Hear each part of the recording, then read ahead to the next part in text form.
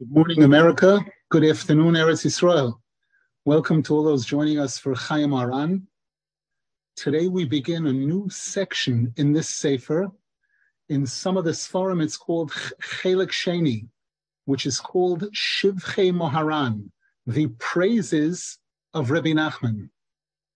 And this section parallels, to a degree, some of the things that we have in Chayey Moharan, which has been translated into Rabbi Nachman's wisdom, but we're definitely going to hear a lot of new things in this section that we did not have, that you do not have in Rabbi Nachman's wisdom.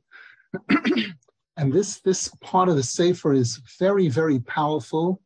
This is one of the things that many people that are introduced to Breslov, they read this and they struggle with it because they're not used to reading a description, a detailed description of a tzaddik.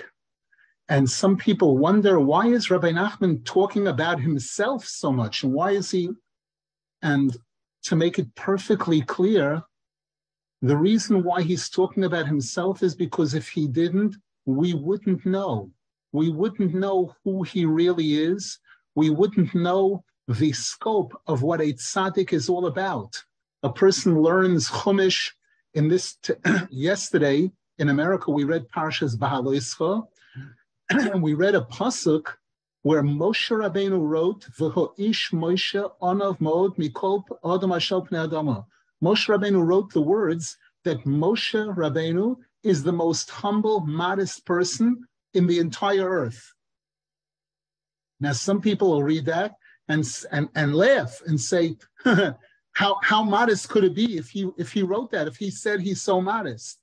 And the answer is, I'll tell you how honest it could be. It's in the Torah, so it's 100% pure truth. And Rabbi Nachman teaches us that the highest level of humility is when a person could actually say about themselves that they're humble and mean it, and it should be 100% accurate, that even after they're saying those words, the words are 100% true. That didn't make them arrogant at all. That didn't make them feel big at all. They were just expressing a truth. And the reason why they're expressing it is because we need to know. We need to know who we're dealing with. Because one of the most important items in Yiddishkeit, in Judaism, is the tzaddik, the aspect of the tzaddik, his role in all of our connecting to Hashem. And unless the tzaddik really informs us and gives us a little bit of an insight as to what a tzaddik is all about, people could take it less seriously and think, okay, it might be a little important, but how important really it is. And by learning a little bit, by Rabbeinu Zal opening the curtain a little bit and giving us a glimpse as to who he is, and how he got to where he got to, number one, it could inspire us a little bit to realize what our mission statement in the world is. He's not saying this is what I did and I'm different from everybody else. Rabbeinu Zal makes it perfectly clear that in most items, we're going to see one item that we'll mention today that Rabbeinu Zal said regarding this item, don't copy me. But everything else, Rabbeinu Zal wanted us to emulate him on our level, each and every one of us on our level. So we'll begin. Rab Nasan Zal writes that Rab Naftali, my close friend Rab Naftali, told me that he heard from Rabbeinu Zal that Rabbeinu Zal once said, it's very good for a person, a religious person, to have a horse or horses so that whenever they want, they could go with a group of young men into a forest and there speak about Hashem, speak about coming close to Hashem, respect for Hashem, and have hispodidus, be able to spread out in the forest and be able to speak to Hashem among the trees, among the vegetation, because in a field or in a forest, it's very, very, very good. And it helps the person tremendously in having hispodidus, in being able to have this private, deep level connection to Hashem in prayer, in personal prayer. Now we know Rabbeinu Zal speaks about this in Likutei Moharan. We know that Torah tells us about Yitzchak Avinu, one of the forefathers of the Jewish people. It says clearly, Vayetze Yitzchak losuach basodeh. Yitzchak went out to speak in the field, to speak to Hashem. And Rabbeinu Zal points out on Likutei Moharan that the first letters of those four words, Vayetze Yitzchak losuach basodeh, spell the word Yevul. Yevul means product or produce. In the Kriya Shema, we speak about the earth giving forth its produce, its product. The earth meaning the fields, the grasses, the vegetation giving forth its product. And Rabbeinu Zal says there on the Likutei Moharan that one of the most important products that the grass and the flowers and the trees and the vegetation produce is their prayer to Hashem. They speak to Hashem in their language, the language of the trees, the language of the grass, the blades of grass, they speak. And Rabbeinu Zal said that tzaddikim are able to hear, to listen, to hear the prayers of each and every blade of grass and each and every flower and each and every tree. And he said that it's very, very good for a person to go out, especially in the spring and the summer when the vegetation is starting to grow, to speak to Hashem among all of this vegetation. When a person's prayer goes up to Hashem together with their prayers, it's like a symphony going up to Hashem. It's very, very special. And Rabbeinu Zal speaks about this in several places. Rab Nasan Zal speaks about this also in Likutei Halachos, the incredible benefits of a person speaking to Hashem there. It's interesting to note that the Breslovers that lived in Ukraine, in Poland, places like that, where there are forests and fields, the Breslovers were known to take advantage of this, to go out into the forests and fields at night, during the day, in order to speak to Hashem where it's quiet, where it's totally quiet, far away from all the noise, the common noise of civilization. Rabbeinu Zal said even to try to find a place that people don't go during the day in order for a person to achieve a certain very deep connection with Hashem in this personal prayer.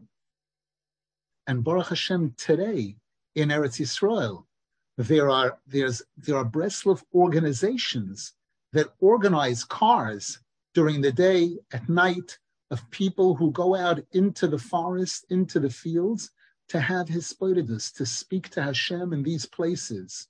And Baruch Hashem, today there are youth groups in Breslov that are organized of hundreds, possibly a total of a few thousand boys from all ages, from young age, teenagers, that get together Thursday nights, Motzei Shabbos, Malav HaMalka, so different times during Bein Hazmanim, when the yeshivas are off.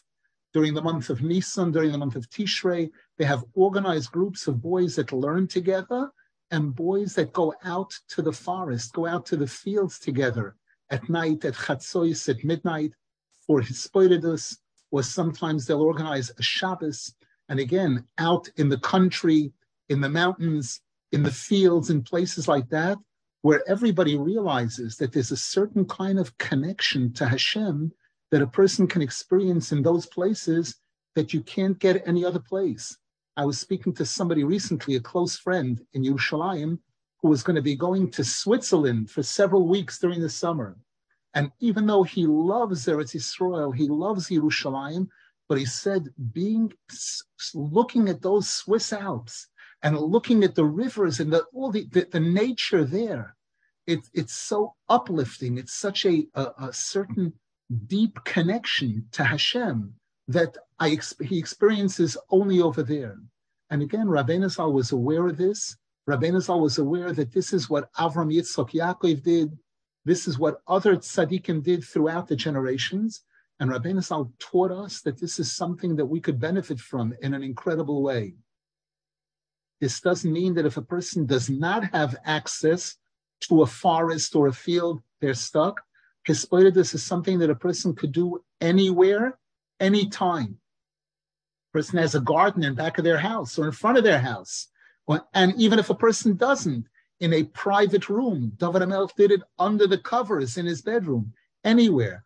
But these are some of the benefits that we're being told about this type of a place. And Rabbeinu Zal said that when he was a child, he would often take a horse. This is not a child. After he got married, Rabbeinu Zal got married at the age of 13, which was common in those days. And he would take, he lived the first part of the marriage, he lived in the home of his in-laws. And he said he would take a horse and go out into a forest and then get off the horse and tie the horse to a tree. And then he would go further into the forest to do to do his thing and to spend quality time alone with Hashem in the forest. And Rabbeinu Zal said there were several times that the horse untied itself. It got impatient, didn't want to wait around, and ran back to the house of his father-in-law. And when they saw that the horse returned and he didn't, they were very worried. They thought, who knows, maybe he fell off the horse. And there were times, Rabbeinu Zal said, that when there was a tremendous downpour of rain when he was in the forest, you would think Rabbeinu Zal was so great at Tzaddik, Hashem made sure it shouldn't rain. No, Rabbeinu Zal experienced downpour of rain sometimes, and then he'd come back during the nighttime, early night or late night, and he wasn't. This didn't bother him. He didn't take this as any wrong sign or anything. He knew that this was part of his coming close to Hashem. And Rav Nasan Zal writes, I heard clearly from Rabbeinu Zal's mouth several times that he emphasized that everything depends on how much effort and struggle a person is willing to put in to come close to Hashem. Meaning, it wasn't a magical potion. It wasn't he said certain magic words and the Torah fell into his mind, or he got close to Hashem. It required tremendous effort, hours and hours of tefillah. And sometimes when the words flowed, and sometimes when the words didn't flow. Sometimes when he felt good doing it, sometimes when he felt nothing. But Rabbeinu Zal said that the most important thing is the yegiyah and the avodah, a person's willingness to struggle, to work hard in order to come close to Hashem. And Rabbeinu Zal said through this, anybody can achieve very high levels of connection to Hashem. Rabbeinu Zal also said, I have the ability to make you into a guter yid, into a tzaddik like myself, literally like me. And this is an incredible, important statement in terms of our knowing what the tzaddik is capable of doing for us. There are many people who read stories about tzaddikim. He got to this high level, but it has nothing to do with me. Rabbeinu Zal made it perfectly clear that if a person will study his Sfarim, if a person will try to make a genuine effort to follow the advice and guidance of Rabbeinu Zal, the person will get to levels that they never imagined they could get to in terms of closeness to Hashem, in terms of recognition of Hashem, and again, to become part of the tzaddik.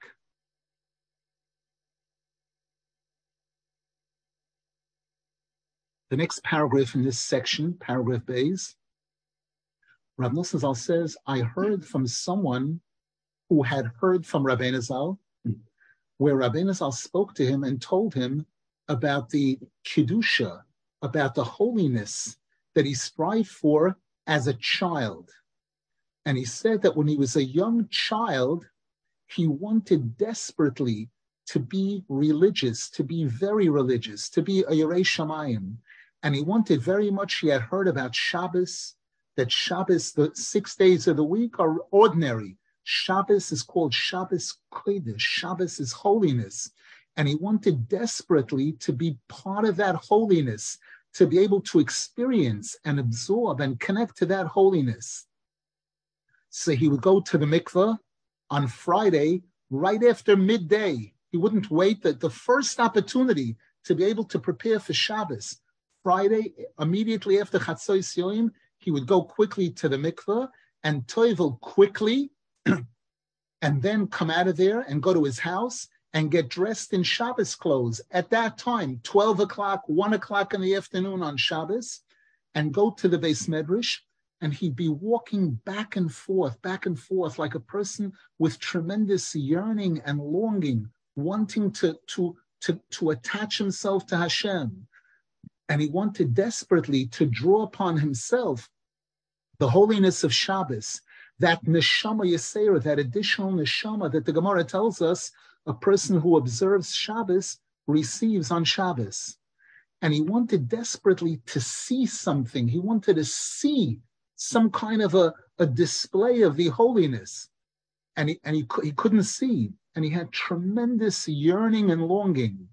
And he said people started coming into shul slowly, people who like to come early to recite the Shnaya Mikra Vechatargum, the Parsha of the week that they went over, to say Shir Hashirim, other things. And one of the important people in the shul came in, and he stood near his stender. A stender means a type of a wooden structure that a person keeps their sitter on, and they can keep books inside of it. And this person started to recite Shir Hashirim slowly. There's a custom based on the Zohar HaKodesh. The Zohar HaKodesh says that on Friday afternoon, it's very, very special for a person to recite Shir Hashirim. And the Zohar HaKodesh gives a calculation showing that if a person davens with a minyan during the week, and they answer Amen Yehei Shmei Rabbah, for all of the different Kaddishes that are said at Shachris, Mincha, and Mariv, there are 168 hours in the week, and the Gemara says that each Kaddish can deduct Shata Upalga 1.5 hours of Gehenim, of potential Gehenim, and I believe the calculation comes out that it brings it down to 117. From 168 down to 117. And the Zohar HaKodesh says that a person who recites the 117 sentences of Shir Hashirim on Erev Shabbos, this removes the possibility of those 117 hours, Chas v'Shalom, of Gehenim. So this is a very holy custom. I remember my Rebbe, Rav Rosenfeld, Zichron Livracha, I watched him, I had the privilege of taking him and going with him sometimes to the mikvah on Erev Shabbos. And as soon as he came out of the mikvah, right away, one of the first things was Shir Hashirim, to recite Shir Hashirim. Some people, the Sfardim, sometimes they do it in shul, before Mincha or between Mincha and Kabbalah Shabbos, the special Shir Hashirim of Erev Shabbos. So this choshev person came into the shul and stood next to his stender and started saying Shir Hashirim. Rabbeinu Zal was a child at the time, about 6 years old, and he would go, because he was a little child, people didn't look so much at what he was doing. He would go and stand in between this person and the stender and put his head inside the stender in the place where sometimes books were kept. He could hide his head inside, and he started crying. And he cried a lot for hours until the evening, until Kabbalah Shabbos, to the point where his eyes became swollen from crying so hard. And then he would crying, pleading, wanting desperately to feel Hashem's presence, to feel the holiness of Shabbos. And then he opened his eyes, and it looked to him as if he was seeing some heavenly light, because they had already lit the candles in the shul. Remember, in those days, there was no electricity. We're talking about the 1700s. So they would light these candles in the shul, and he saw those candles, and because his eyes had been closed for so long, crying with these tears, when he opened his eyes and he saw the candles, it looked like a bright light, like a heavenly light. And then he felt better. He felt like he had mission accomplished, that he was able to cry so hard till Hashem revealed this divine light to him. Again, this was as a child of 6 years old. We'll do one more paragraph and then we'll take questions. A short paragraph. Paragraph Gimel. Rabbeinu Zal said, I used to plead with Hashem and pray to Hashem that Hashem should give me a test. Hashem should test me, because I was so positive and so confident that unless Hashem would make me lose my mind completely, unless I would become totally crazy, that it would be impossible for me to fail a test of showing loyalty to Hashem. And I wasn't afraid of encountering any kind of test. The next paragraph Daled, Rabbeinu Zal said, this is connected. So Rabbeinu Zal said, if not for the fact that the Gemara says specifically in Kiddushin, page 30, that a person is not allowed to say, I spit in the eye of the Satan. And the Gemara tells, or an arrow, I shoot an arrow in the eye of the Satan, which the Gemara says there were some rabbis that felt very confident. We're talking about rabbis of the Gemara, rabbis a few thousand years ago, where the Gemara says each one of these rabbis was able to bring a dead person back to life. They were on that level. And yet when they said these words, Gira be'ena de sitna, an arrow in the eye of the Satan immediately gave them an extremely difficult test, which they almost failed. And the Gemara says the Satan said to them, I'm warning you, were it not for the fact that Hashem said, I shouldn't hurt you, I just wanted to show you that if I wanted to really test you, you wouldn't be able to pass. You would have tremendous difficulty passing the test. So the Gemara says, therefore, a person should not say that. Rabbeinu Zal said, were it not for the fact that the Gemara said that, I would say Gira be'ena de sitna, because that's how confident he felt. And Rabbeinu Zal said, I can't understand these stories that the Gemara says about these Tanoim and Amoraim who were tested and found it difficult in certain tests. They were given certain incredible, difficult tests, especially in the area of women, the relationship with women, that even these great tzaddikim found difficult. And Rabbeinu Zal said, I find it difficult to understand what the difficulty was. Because to me, this is nothing at all. I don't consider this a test. And Rabbeinu Zal said, obviously, there is some deep secret regarding the fact that the Torah says that this is one of the tests that a Jew, even tzaddikim, have in this world. But Rabbeinu Zal said, in my reality, this is not a test at all. And Rav Nasan Zal writes, and Rabbeinu Zal went on to say, a person who has an idea about the greatness of Hashem, about how great Hashem really is, as David HaMelech says in Tehillim, chapter 135, Ki ani yodati ki godol Hashem. I know how great Hashem really is. A person who has that level, to that person, this is not a test at all. And Rabbeinu Zal said, to me, there is no difference at all whatsoever between a man and a woman. I look at this taiva like I'm looking at you, he said to one of his students. And Rabbeinu Zal said, I had many tests in this area. However, it's not a test at all.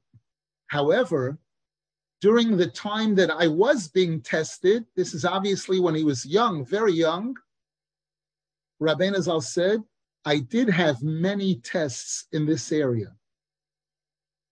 Any questions?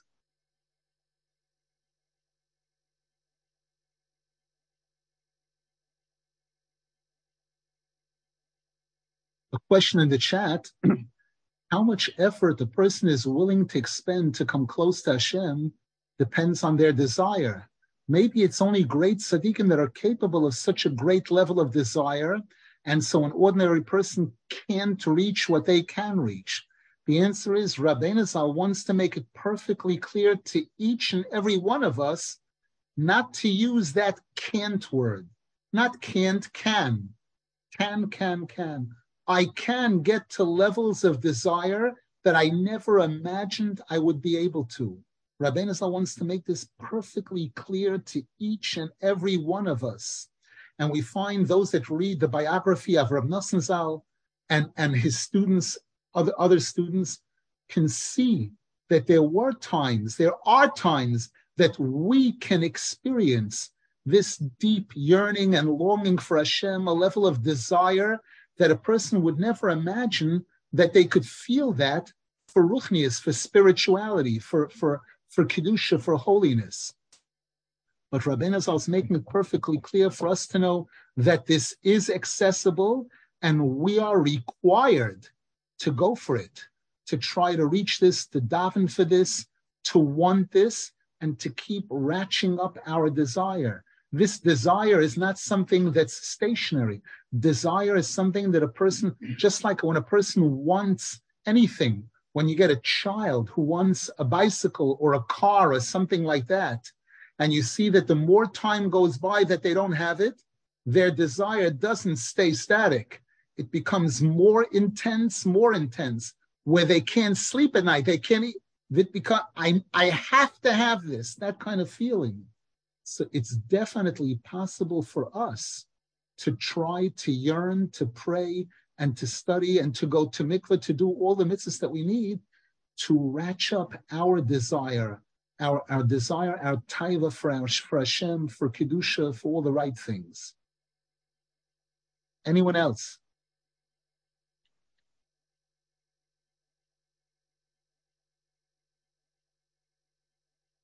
The next paragraph Hey,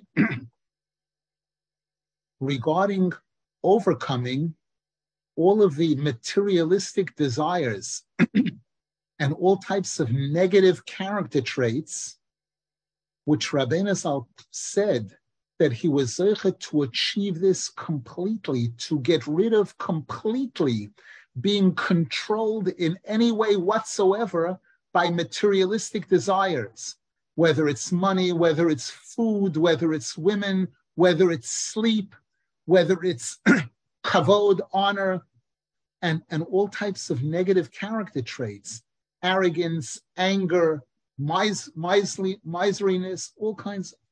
Rabbeinu Zal said there are tzaddikim who have succeeded in this. They've succeeded in overcoming these desires. However, he said it could be compared to an animal hide, which when they try to tan an animal hide, they work on it, they work on the leather and work on it, and they to a point where the leather loses some of that foul odor that it has, the animal hide, when it first comes off the animal, but it still has a little bit of a foul smell. And so too, there are tzaddikim who succeed to a degree in overcoming these taivos, but there still is some of it. They haven't succeeded in getting rid of it completely. These taivos are still attached to them a little bit. But Rabbeinu Zal said, a person has to strive to purify their body from all of these desires, like a person works on tanning a hide, an animal hide, and turn it around completely to be able to remove from it completely any iota of any of this foul odor. And to be able for a person to work on their body, to get it to such a point where a person could examine the body from every aspect, outside in, inside out, and see that the person is totally clean from any of these taivos rois and midos rois, not to have any trace of it. And Rabbeinu Zal said that he was zeicha to succeed in this, to be able to remove completely any iota of a midara and a taiva. And Rav Nasan Zal adds, this all he accomplished in his youth, before he started going to incredible high levels of depth in secrets of Torah, in great hasavas, high levels of understanding of Hashem. And this was all way before Rabbeinu Zal made his trip to Eretz Yisrael, which I believe was during his early 20s. And after that, Rabbeinu Zal was succeeded in continuing to climb from level to level within holiness and to achieve the incredible level, things that we cannot put into words at all whatsoever.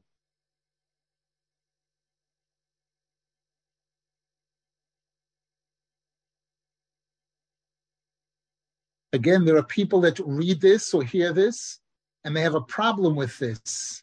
That isn't this? The answer is it's not. There's nothing. This is all information that a person who wants to come close to Hashem, who wants to come close, who wants to know, why do I need the tzaddik? The person has to know what a real tzaddik is all about. Today, there are hundreds, maybe thousands of books that have been written about Gedolim, great people, great rabbis, and many of these books describe stories about a chesed that this rabbi did, or this rabbi learned for so many hours, all kinds of beautiful things, important things, nice things. Rab Nasan Zal gives us an insight regarding Rabbeinu Zal, the little bit that Rabbeinu Zal revealed, that Rabbeinu Zal showed, for us to get an idea what this term tzaddik, what tzaddik gomor really is all about. We find that in chapter 8 in Likutei Moharan, there Rabbeinu Zal goes into this topic at length, and Rabbeinu Zal quotes the Gemara, where the Gemara warns. The Gemara says that even a tzaddik has to be extremely careful about challenging a rasha, because there are times that a rasha has success. He achieves success, and he has power. And if somebody tries to challenge him at such a moment, even though the person that's challenging the rasha is a much better person, doesn't mean anything. If the rasha is on his high, if he's at a time when he's experiencing success, the rasha can swallow, that's the expression of Torah, can swallow even a tzaddik. However, the pasuk says, Tacharish Kivala rasha tzaddik mimenu. Be silent, be careful when the rasha swallows one who is more righteous than him, one who is more religious than him. And the Gemara says, tzaddik mimenu boilea, tzaddik gomor eno boilea. One who is more righteous than him, one who's more religious than him, a rasha, when he's at his high, can swallow him. But a tzaddik gomer, one who is a complete tzaddik, him the rasha cannot swallow, no matter how powerful he is, no matter how great he is. And we know we have several examples of this in the Torah. One of the most obvious cases is the case of Haman Harasha. Haman, the Torah tells us, is a descendant of Amalek. Amalek is the most dangerous and difficult adversary of Klal Yisrael. The Torah defines Amalek as Rashis Goyim Amalek. He is the leader, the king of all 70 nations. And Rabbeinu Zal actually writes that all of the diverse evil that's found in all the different 70 nations, Amalek is a composite of all of that put together. Haman was a descendant of Amalek, and the Torah tells us that Haman started out being a member of cabinet of Achashverosh. Achashverosh at that time ruled over 127 countries. The Gemara says he ruled the world. He ruled the world. And Haman was a member of his cabinet, of his closest officers. But then, after Vashti was killed, the Torah says, the Megillah says, Achar hadvoram ha'ele gidal hamelech Achashverosh es Haman. It wasn't enough that Haman was just a member of cabinet. Achashverosh elevated him to be second to the king, where the pasuk says, "V'chol avdei hamelech," all the servants of the king, koirim u'mishtachavim, would bow to Haman, kichein sivolei hamelech, because the king insisted on this. The king insisted that everyone bow down, actually bow down to Haman. Imagine what we're talking about. And yet the Megillah says, Umordechai loy yichra v'lo yishtachaveh, that there was one tzaddik who wouldn't bow at all. And we find in the story of Purim that these two engage each other, and Mordechai succeeds 100%. The combination of Mordechai and Esther succeed bringing about the downfall of Haman and his 10 sons, who represent the 10 levels of the 10 crowns of Tumah, the 10 spheros of Tumah. Haman is hung, his 10 sons are hung. All of Haman's wealth is transferred to Mordechai, and the ring that Achashverosh had given to Haman is given back to Mordechai. And not only that, but all the thousands of non-Jews who converted at that time, who came, not only wasn't the Jewish nation wiped out, the plan was lahashmid la'roigu la'abed es kol hayudim, that Haman and Achashverosh agreed together to try to accomplish this feat, to annihilate the Jewish people totally once and for all. And we're told not only didn't that happen, but rather v'rabim me'amei ha'oretz misyahadim, that many, many non-Jews converted to Judaism at that time, kinofal pachad haYehudim aleihem, because the fear and respect for the Jewish people struck them. So we see this is one example of a tzaddik gomor, Mordechai. The Arizal reveals that the name Mordechai has the numerical value of Rav Chesed, one of the 13 attributes of Hashem, which refers to one of the highest levels of holiness that Mordechai HaTzadik was able to tap into, to connect, in order to bring about a complete downfall for Haman and his family, to the point where we today, thousands of years later, we celebrate. Purim is considered to be one of the greatest holidays of the year for the Jewish people, because of the great success of this tzaddik gomor, Mordechai, versus the leader of the opposing forces, Haman HaRasha. Any questions?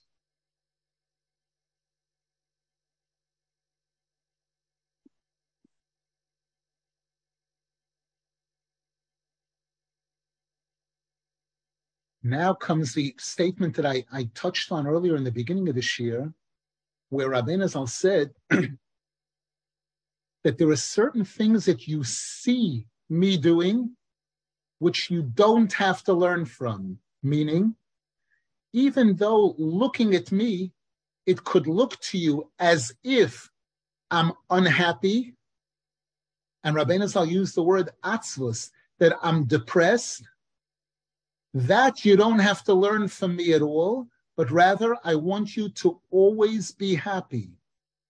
And Rabbeinu Zal added, do you copy everything else that I do? So those people to whom they saw Rabbeinu Zal had a serious face, that Rabbeinu Zal wasn't usually smiling, that you want to copy. What about all the other things that I do that you don't copy?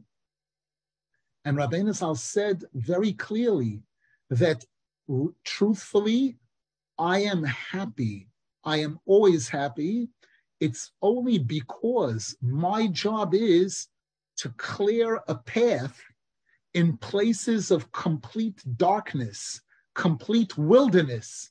And I have to clear out a path there. And I have to chop down trees and branches and all kinds of things that are blocking me from being able to clear that path. And some of these trees have been there for thousands, some of these obstacles have been there for thousands of years. And I have to go back and forth. Rabbeinu Zal was implying this is a very difficult job, to clear a path for Klal Yisrael to be able to go through, so that many would be able to walk this path, because of the fact that this takes so much incredible effort. Therefore, I'm in this state of concern. I'm in a state of concern, of worry, a certain type of worry. But Rabbeinu Zal said, Rabbi Shimon Bar Yochai Zal, also, this was also his mission of clearing a path. Rabbeinu Zal added now, paragraph Zion, and Rav Nasan Zal writes that we heard also from Rabbeinu Zal that because he is a descendant of David HaMelech, we know that Rabbeinu Zal was a great-grandson of the Baal Shem Tov, and the Baal Shem Tov had a Sefer Yichus going all the way back to David HaMelech. Therefore, those people that come from the family of David HaMelech, very often you see that they have a broken heart and they don't show laughter, they don't show a happy face on the outside. Because David HaMelech is the one who established the Sefer Tehillim, and the Sefer Tehillim is all an expression of David HaMelech pouring out his broken heart to Hashem. And all of his words there are screams and pleadings and to Hashem in this state of broken heart. Therefore, that's why the descendants of David HaMelech also generally have this broken heart, not to be confused at all with depression or sadness.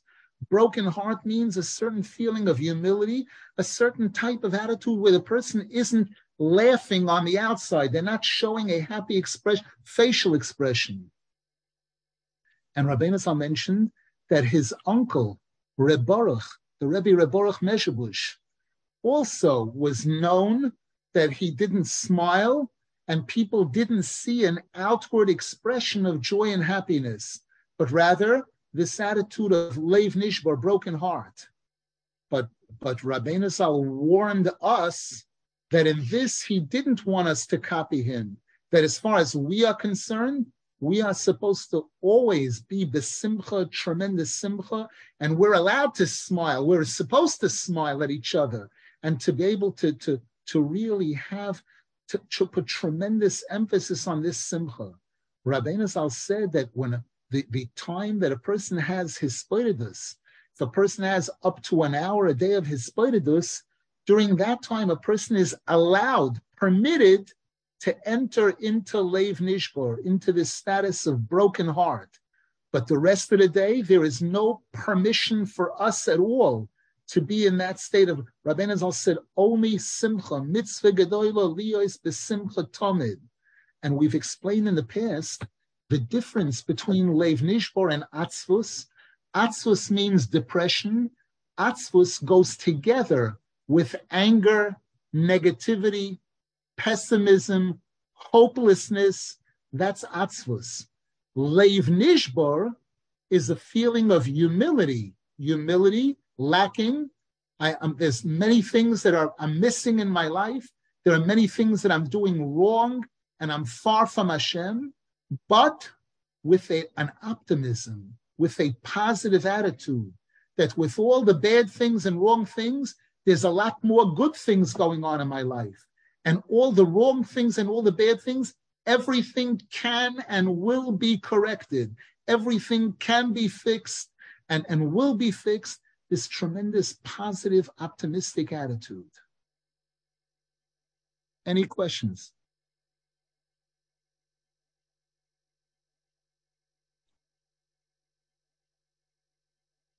Paragraph Ches, Rabbeinu Zal said that as a child, when he would eat a meal, afterwards he would praise Hashem in his own words, in Yiddish, which was the language that was most common in Ukraine at that time for him, over every detail of the meal.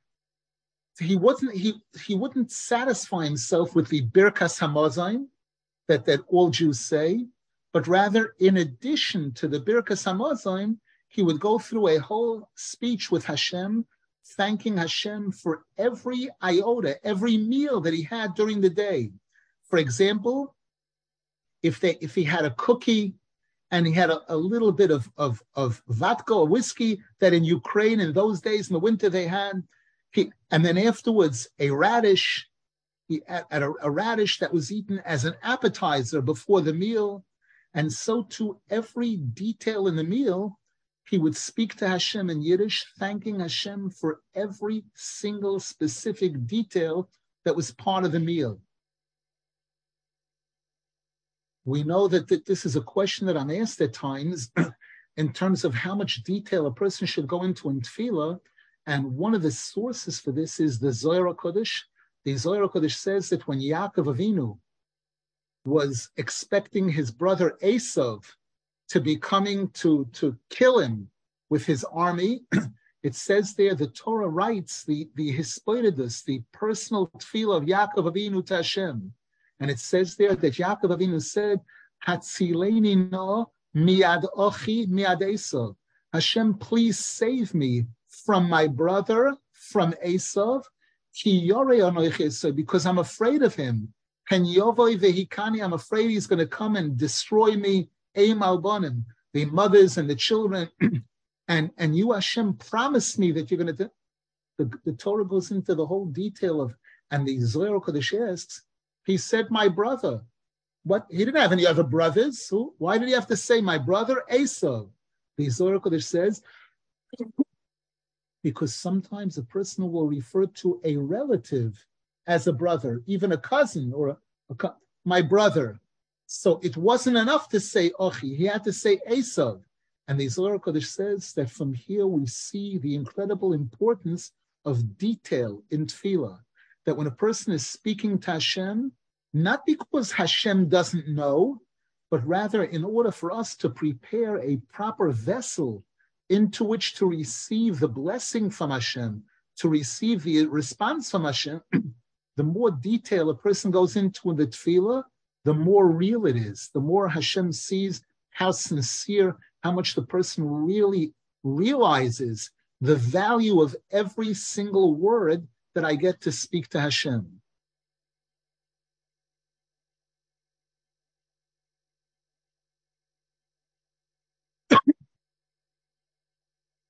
Now here, I believe this is Reb Nachman Chirin, the student of Reb Nasan Zal, who writes that I heard that one time Rabbeinu Zal's mother, Fega, was pressuring Rabbeinu Zal, and she said to him that people are praising you and saying all kinds of great things about you.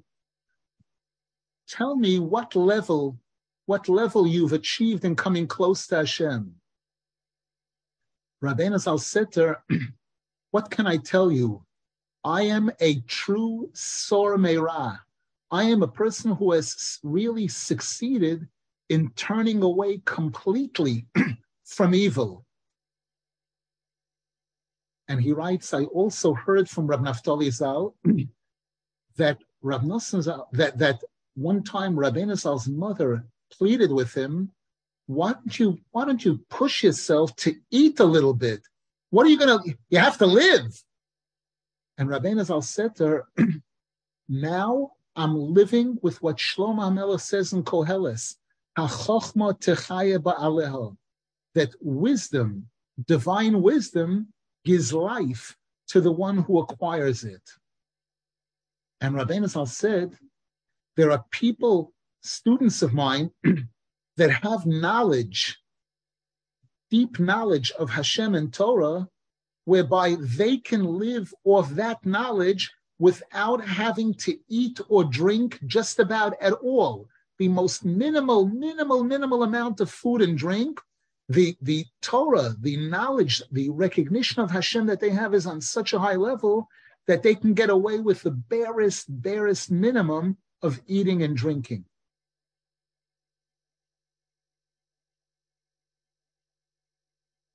The next paragraph Yud, again, I believe Reb Nachman Chirin writes, I heard from Reb Nasan Zal that after Rabbeinu Zal gave the shir in Likutei Moharan, chapter 206, which is based on the last pasuk in chapter 119 of Tehillim. That chapter of Tehillim goes according to the Aleph Beis. There are 8 lines for each letter of the Aleph Beis. And the last line, I believe it's the last line in that entire chapter, David HaMelech says, To'isi kiseh oived. I've wandered away, I've drifted away like a sheep that gets lost from its flock. Bakesh avdecho, Hashem, please search for me, seek me out, ki mitzvosecho lo shachachti, because I haven't forgotten your mitzvahs completely. That Rabbeinu Zal said that this is my hispoidus now. This is what I say to Hashem in my own personal prayer. And Rav Nasan Zal says, take a look at the incredible humility and simplicity of Rabbeinu Zal throughout his whole life. That even though he got to the levels that he got to, when it came to speaking to Hashem, he would speak to Hashem with this level of simplicity, like a lost soul. And he writes, I heard also that one time, one of the young men, a teenager, approached Rabbeinu Zal and asked him, please show me, how do I speak to Hashem? How do I speak to Hashem in my own words? And Rabbeinu Zal taught him to say, Hashem, please have pity on me. Do you want me to spend my whole life with nonsense, with foolishness? Is that what I was created for? And then, a short while later, this young man was standing outside the room where Rabbeinu Zal was, and he heard Rabbeinu Zal having his Hisbodedus, speaking to Hashem, and saying the same exact words. Rabbeinu Zal was talking to Hashem in this same time. Hashem, do you want me, my whole life to be a waste? You didn't put me in this world just to do nothing. You certainly want me to accomplish something. That level of simplicity, of humility in Rabbeinu Zal's attitude in his tefillah to Hashem.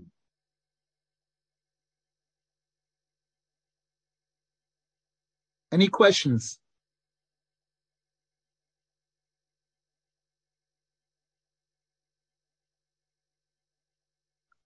Paragraph Yud Aleph. Again, he writes, I heard that one time, one of Rabbeinu Zal's followers was complaining to Rabbeinu Zal about his lack of parnasa. And Rabbeinu Zal said to him, I can't understand how you have a heart to bother me with this kind of nonsense. Rabbeinu Zal said, I'm like a person who's going day and night, traveling day and night in the wilderness and trying to turn the wilderness into a place of civilization. Because each and every one of you, your heart is like a wilderness. And there's no room, there's no place for the divine spirit of Hashem to enter into your heart, the Shekhinah to enter into your heart.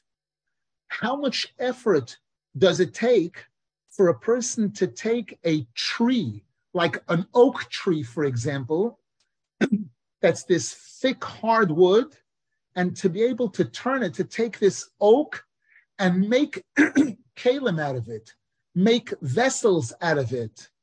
How much work does it take to chop the wood and to sand it and to carve it and to do, in order to be able to take this lump of wood, this thick lump of wood, and turn it into something usable? And that's the kind of struggle that I have with each and every single one of you in order to accomplish some kind of a tikkun, in order to be able to prepare you to be able to receive the Shekhinah. And you're bothering me with this kind of nonsense? We know that most people today, if you ask them what's on your mind, if you have a chance to get a bracha from a tzaddik, what bracha are you looking for? Parnasa, parnasa, parnasa, parnasa, parnasa. That's the most important thing in most people's lives. And here Rabbeinu Zal taught his students that there are things that are bigger than parnasa. Even though it's important to note, I remember I heard from one of my rebbes, Rabbi Yochaim Rosen, Zechron Livracha, this is going back 50 years or so, that he said that in these zmiros that we sing on Shabbos morning, one of the famous zmiros is Yom Ze Mechubad, Yom Ze Mechubad Mikol Yomim. And in that zmiros, one of the lines there is, Al Shtei Lechem Yivtzu Smimim, that there are two things that are called lechem, which could even break a tomim, a person who is pure, sincere, wholesome in their connection to Hashem. The ordinary translation of those words is that sincere religious people break bread. They break bread on 2 loaves of bread during each one of the meals of Shabbos. That's the simple translation. But a spin on it is that there are 2 things called lechem, al shtei lechem, which yivtzu, which can break even a tomim. What are these 2 things? Lechem is parnasa. Throughout the Torah, we find the word lechem is an umbrella term used to refer to parnasa, and lechem also means a zivu, a wife. The pasuk says about Yosef HaTzadik that Potiphar put him in charge of everything in his house, other than the bread which Potiphar himself ate. And the Gemara says this is the Torah didn't want to write his wife. It wouldn't be so nice to, so it means the bread that he eats, referring to his wife. And Rabbi Chaim was saying that these 2 things, when they're not in good order, can break even a tomim, which means that these 2 things are important, and a person needs to devote tefillah and effort to see to it that these 2 things should be in order. But here again, Rabbeinu Zal, with his students, in those days, it wasn't like today we have telephones where a tzaddik is much more accessible in some ways. Rabbeinu Zal knew that the time that his students were able to connect with him was limited. And he felt he wanted to convey to this student that in the short period of time that you have to engage me, try to use that time to take yourself to a higher place, to elevate your neshama, to get the food that your neshama needs in order for you to be able to get to a much better place in your relationship with Hashem. One more paragraph. Reb Nachman Shirin writes that I heard that the avodah and the holiness and the awe that was on Rabbeinu Zal's face on Friday night, especially during his youth, was something incredible. And there was once a time that Rabbeinu Zal washed his hands and made the motzi Friday night for the meal, and the other people that were joining him for the meal also washed and ate the challah, the bread.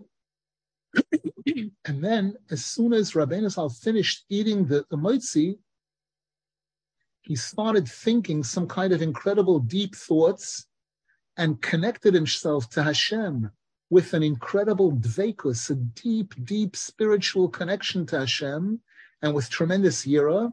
And he sat silently with his eyes open, with this deep connection to Hashem for the entire night. And they were afraid to bring any food to the table. They were afraid to disturb him in any way. And then it started getting light outside, and they said Birkas Hamazon, and they benched, and they left the table. And now one final item for today's shir. This was again during Rabbeinu Zal's youth. We're talking about maybe in his teenage years, that his brother Rabbi Yechiel came to him to spend Shabbos with him. And he saw how Rabbeinu Zal conducted himself on Friday night, and he enjoyed it very much. Then during the morning meal, people were talking to Rabbeinu Zal about things that were not related to Torah in any way, ordinary conversation, ordinary small talk that we would say. And this bothered Rabbi Yechiel a lot, that this is a Shabbos table. This is what goes on at your Shabbos table, Rabbeinu Zal's Shabbos table. And therefore, when Shabbos was over, on Motzei Shabbos, he went into Rabbeinu Zal and he spoke to him about how this troubled him, what he saw on Shabbos morning.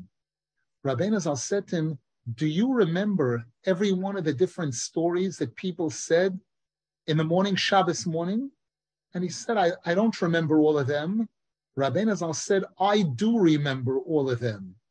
And Rabbeinu Zal went and locked the door to his room, and he started speaking to his brother Rabbi Yechiel and going through each one of the stories, different things that people mentioned that seemed to be ordinary small talk. And yet Rabbeinu Zal, in listening to what they were saying, Rabbeinu Zal was able to understand incredible, incredible things about Hashem.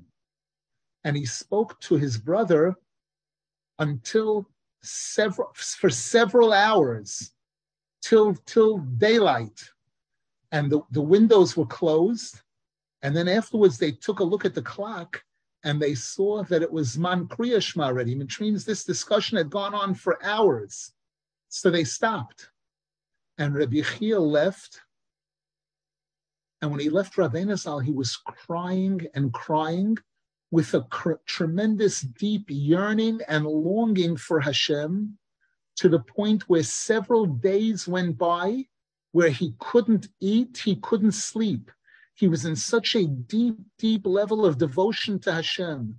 He just sat crying out of this deep longing and spiritual arousal that he achieved from hearing Rabbeinu Zal's words, how Rabbeinu Zal explained what took place. And from that point on, he became very, very close to his brother, to Rabbeinu Zal, in a true, deep way.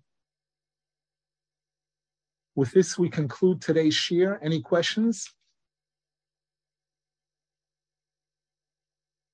We should be zeicha to learn about the greatness of tzaddikim and realize how critical our relationship to Hashem requires learning about tzaddikim and coming close to tzaddikim, and be zeicha through this to get to be able to grow, to fulfill our potential in coming close to Hashem, and be zeicha to see the Geula Shlema, the coming of Moshiach, the binyan Beis Hamikdash b'mehera b'yameinu, amen v'amen.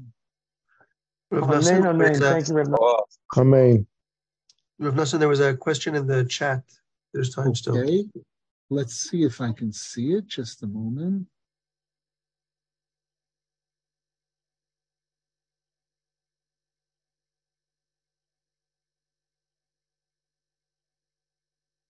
I don't see it. Maybe you can tell me. Sure. It says here, but in another place, it was. Now I see it. Oh, yeah. It's recorded that Rabbeinu Zal said that Tzaddik's love for his followers is very great. If it were possible, he would even want them to have all the good of this world. Why such a difference here? The answer is, it's not a contradiction. It's not a contradiction. It's true that the tzaddik wants, like a parent wants their child, a true parent wants their child to enjoy their breakfast and to enjoy their toy. But a true parent knows the difference between the breakfast and the toy versus that child's future, that child being able to grow up to be able to face the challenges and the struggles that they're going to have to face throughout life in this world, just on that level, and then take it to the next level. A true parent who realizes that life in this world is simply a stepping stone for the real future. Life in this world is nothing compared to the eternal life that we're working for. We're trying to use our time in this world to be able to earn and to be able to be worthy of eternity in the future world. So on one hand, the tzaddik wants us to enjoy our toy and to enjoy our breakfast. But at the same time, the tzaddik wants us to really realize the difference between that versus the importance of our neshama, our soul and soul food, and our ultimate future.